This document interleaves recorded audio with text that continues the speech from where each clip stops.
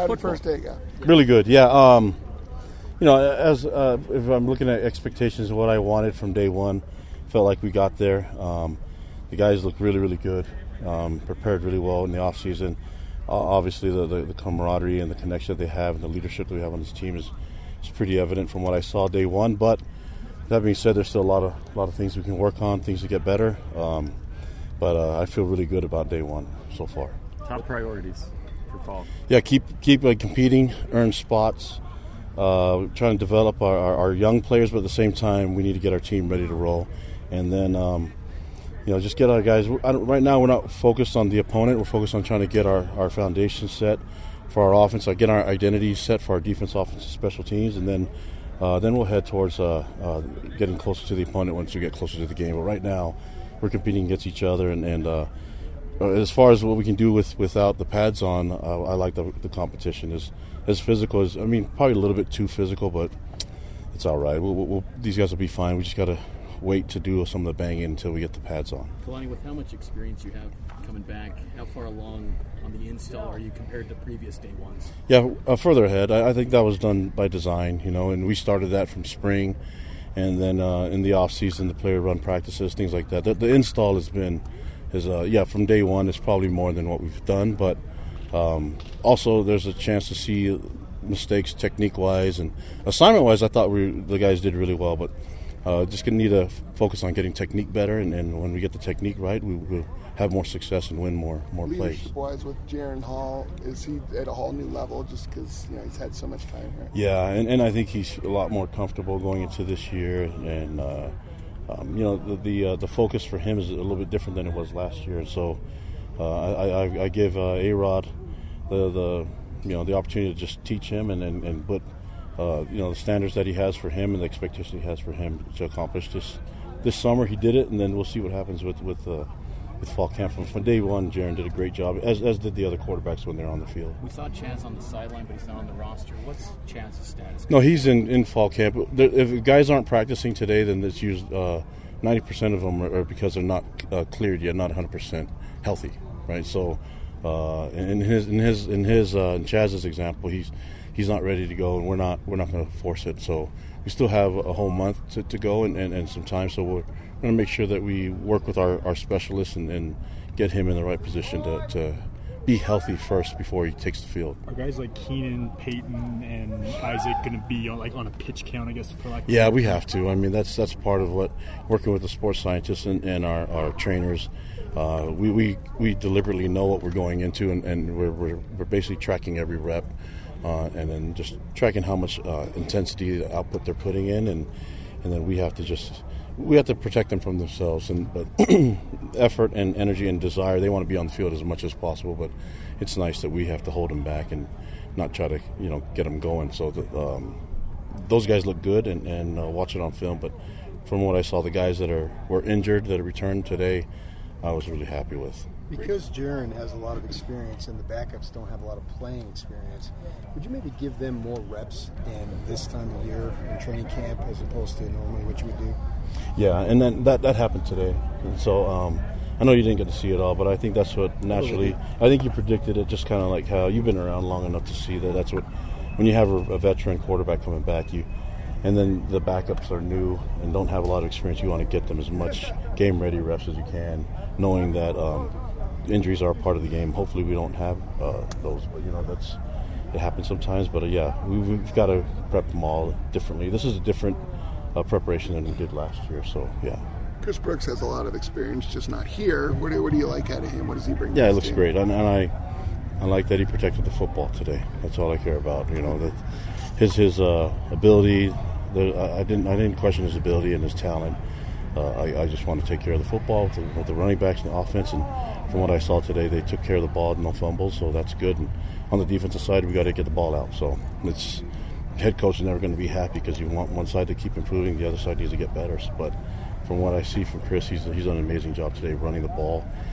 All the running backs look good today running the ball. And, we'll see if we can keep doing that when the pads are on. I think you got to probably give a lot of credit to the O-line, the veteran group there, opening the holes. But it's a good look for our defense, and I'm excited about the competition and the level of play, we're gonna get better just playing each other.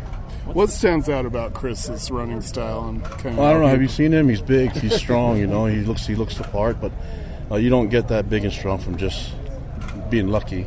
You know, that's hard work and his dedication to the sport. He loves being at BYU, and he loves football. And so, with that being said, the football junkie in him is going to allow him to increase his football IQ and the environment that we put him in to succeed. I think that's a huge compliment to A-Rod and the coaching staff and to Harvey and the way they run the running back room, but also the way the offense functions. I mean, that in combination with all the running backs that got to run the ball today, I was really, really pleased with all those guys. I thought Jackson McChesney looked good today. Lopini Katoa looked really good on a bunch of runs.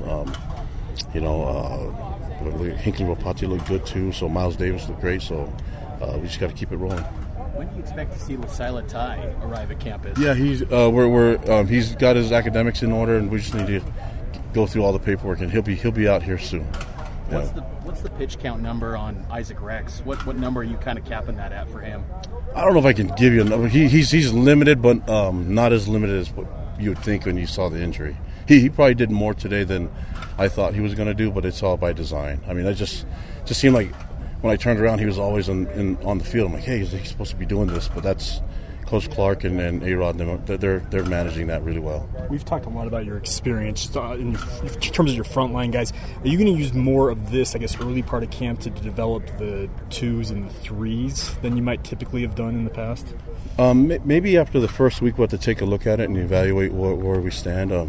Right now, I'm looking for guys to compete for starting spots right now. And then once we get a depth chart, I imagine certain places will be settled quickly, like the quarterback, you know. But other than that, I think there are a lot of them are going to be, they have to compete, and hard to get that solidified without the pads on first. So once we get the pads on and do some live work, then maybe we'll get there. But I don't know. I think eventually we'll gravitate towards that. Get enough sleep with the newborn? Yeah, I had the best wife. She takes care of baby, and but I have older children, so there's a 12-year gap. My kids are 18, 15, and 12, and so I never get to hold her really. And so the time I do, it's, you know, I'm gonna value it. So I told them to get it out of the way so when I come home, I can hang out with her and watch film at the same time. But yeah. And you're not done with kids? That's not my. What was this turning into? No, that's not my decision to make. But yeah, just lucky and honored to be a new daddy, but feeling really old still. You know, but it's a lot of fun, and I have a great family, man, and it's been really, really such a great blessing for us to have. I forgot what it's like to have a newborn, to hold a baby. You know, it's really cool. But you know, I hear Kyle was telling me that being a grandfather's like there's nothing like it, and so I don't know if this is like that, except for I'm responsible for this child whenever, no matter what. My dad takes care of our kids and is the good guy, and then whenever they misbehave, all of a sudden they show up in my house. I get why being a grandparent would be the best, but right now I'm loving being a new old daddy. A lot of your players are in that role. You have a bunch of players who have newborns, have babies come. We're setting up prom already, 16, 17 years from now. But does that connection, just going through what they're going through and trying to do football and all of that, do you just see it on a different level going through it right now as you personally? Yeah, and I think there's times that we have, guys that have young babies. I think it's important for us to cater to them and work the schedule where we can have these guys be. I want them to be great football players, but I also want them at the same time to focus on being a great father and great husband and great people, great sons, great people in the community. So yeah, I feel like our schedule works as best as you can for college football for guys to do all of that.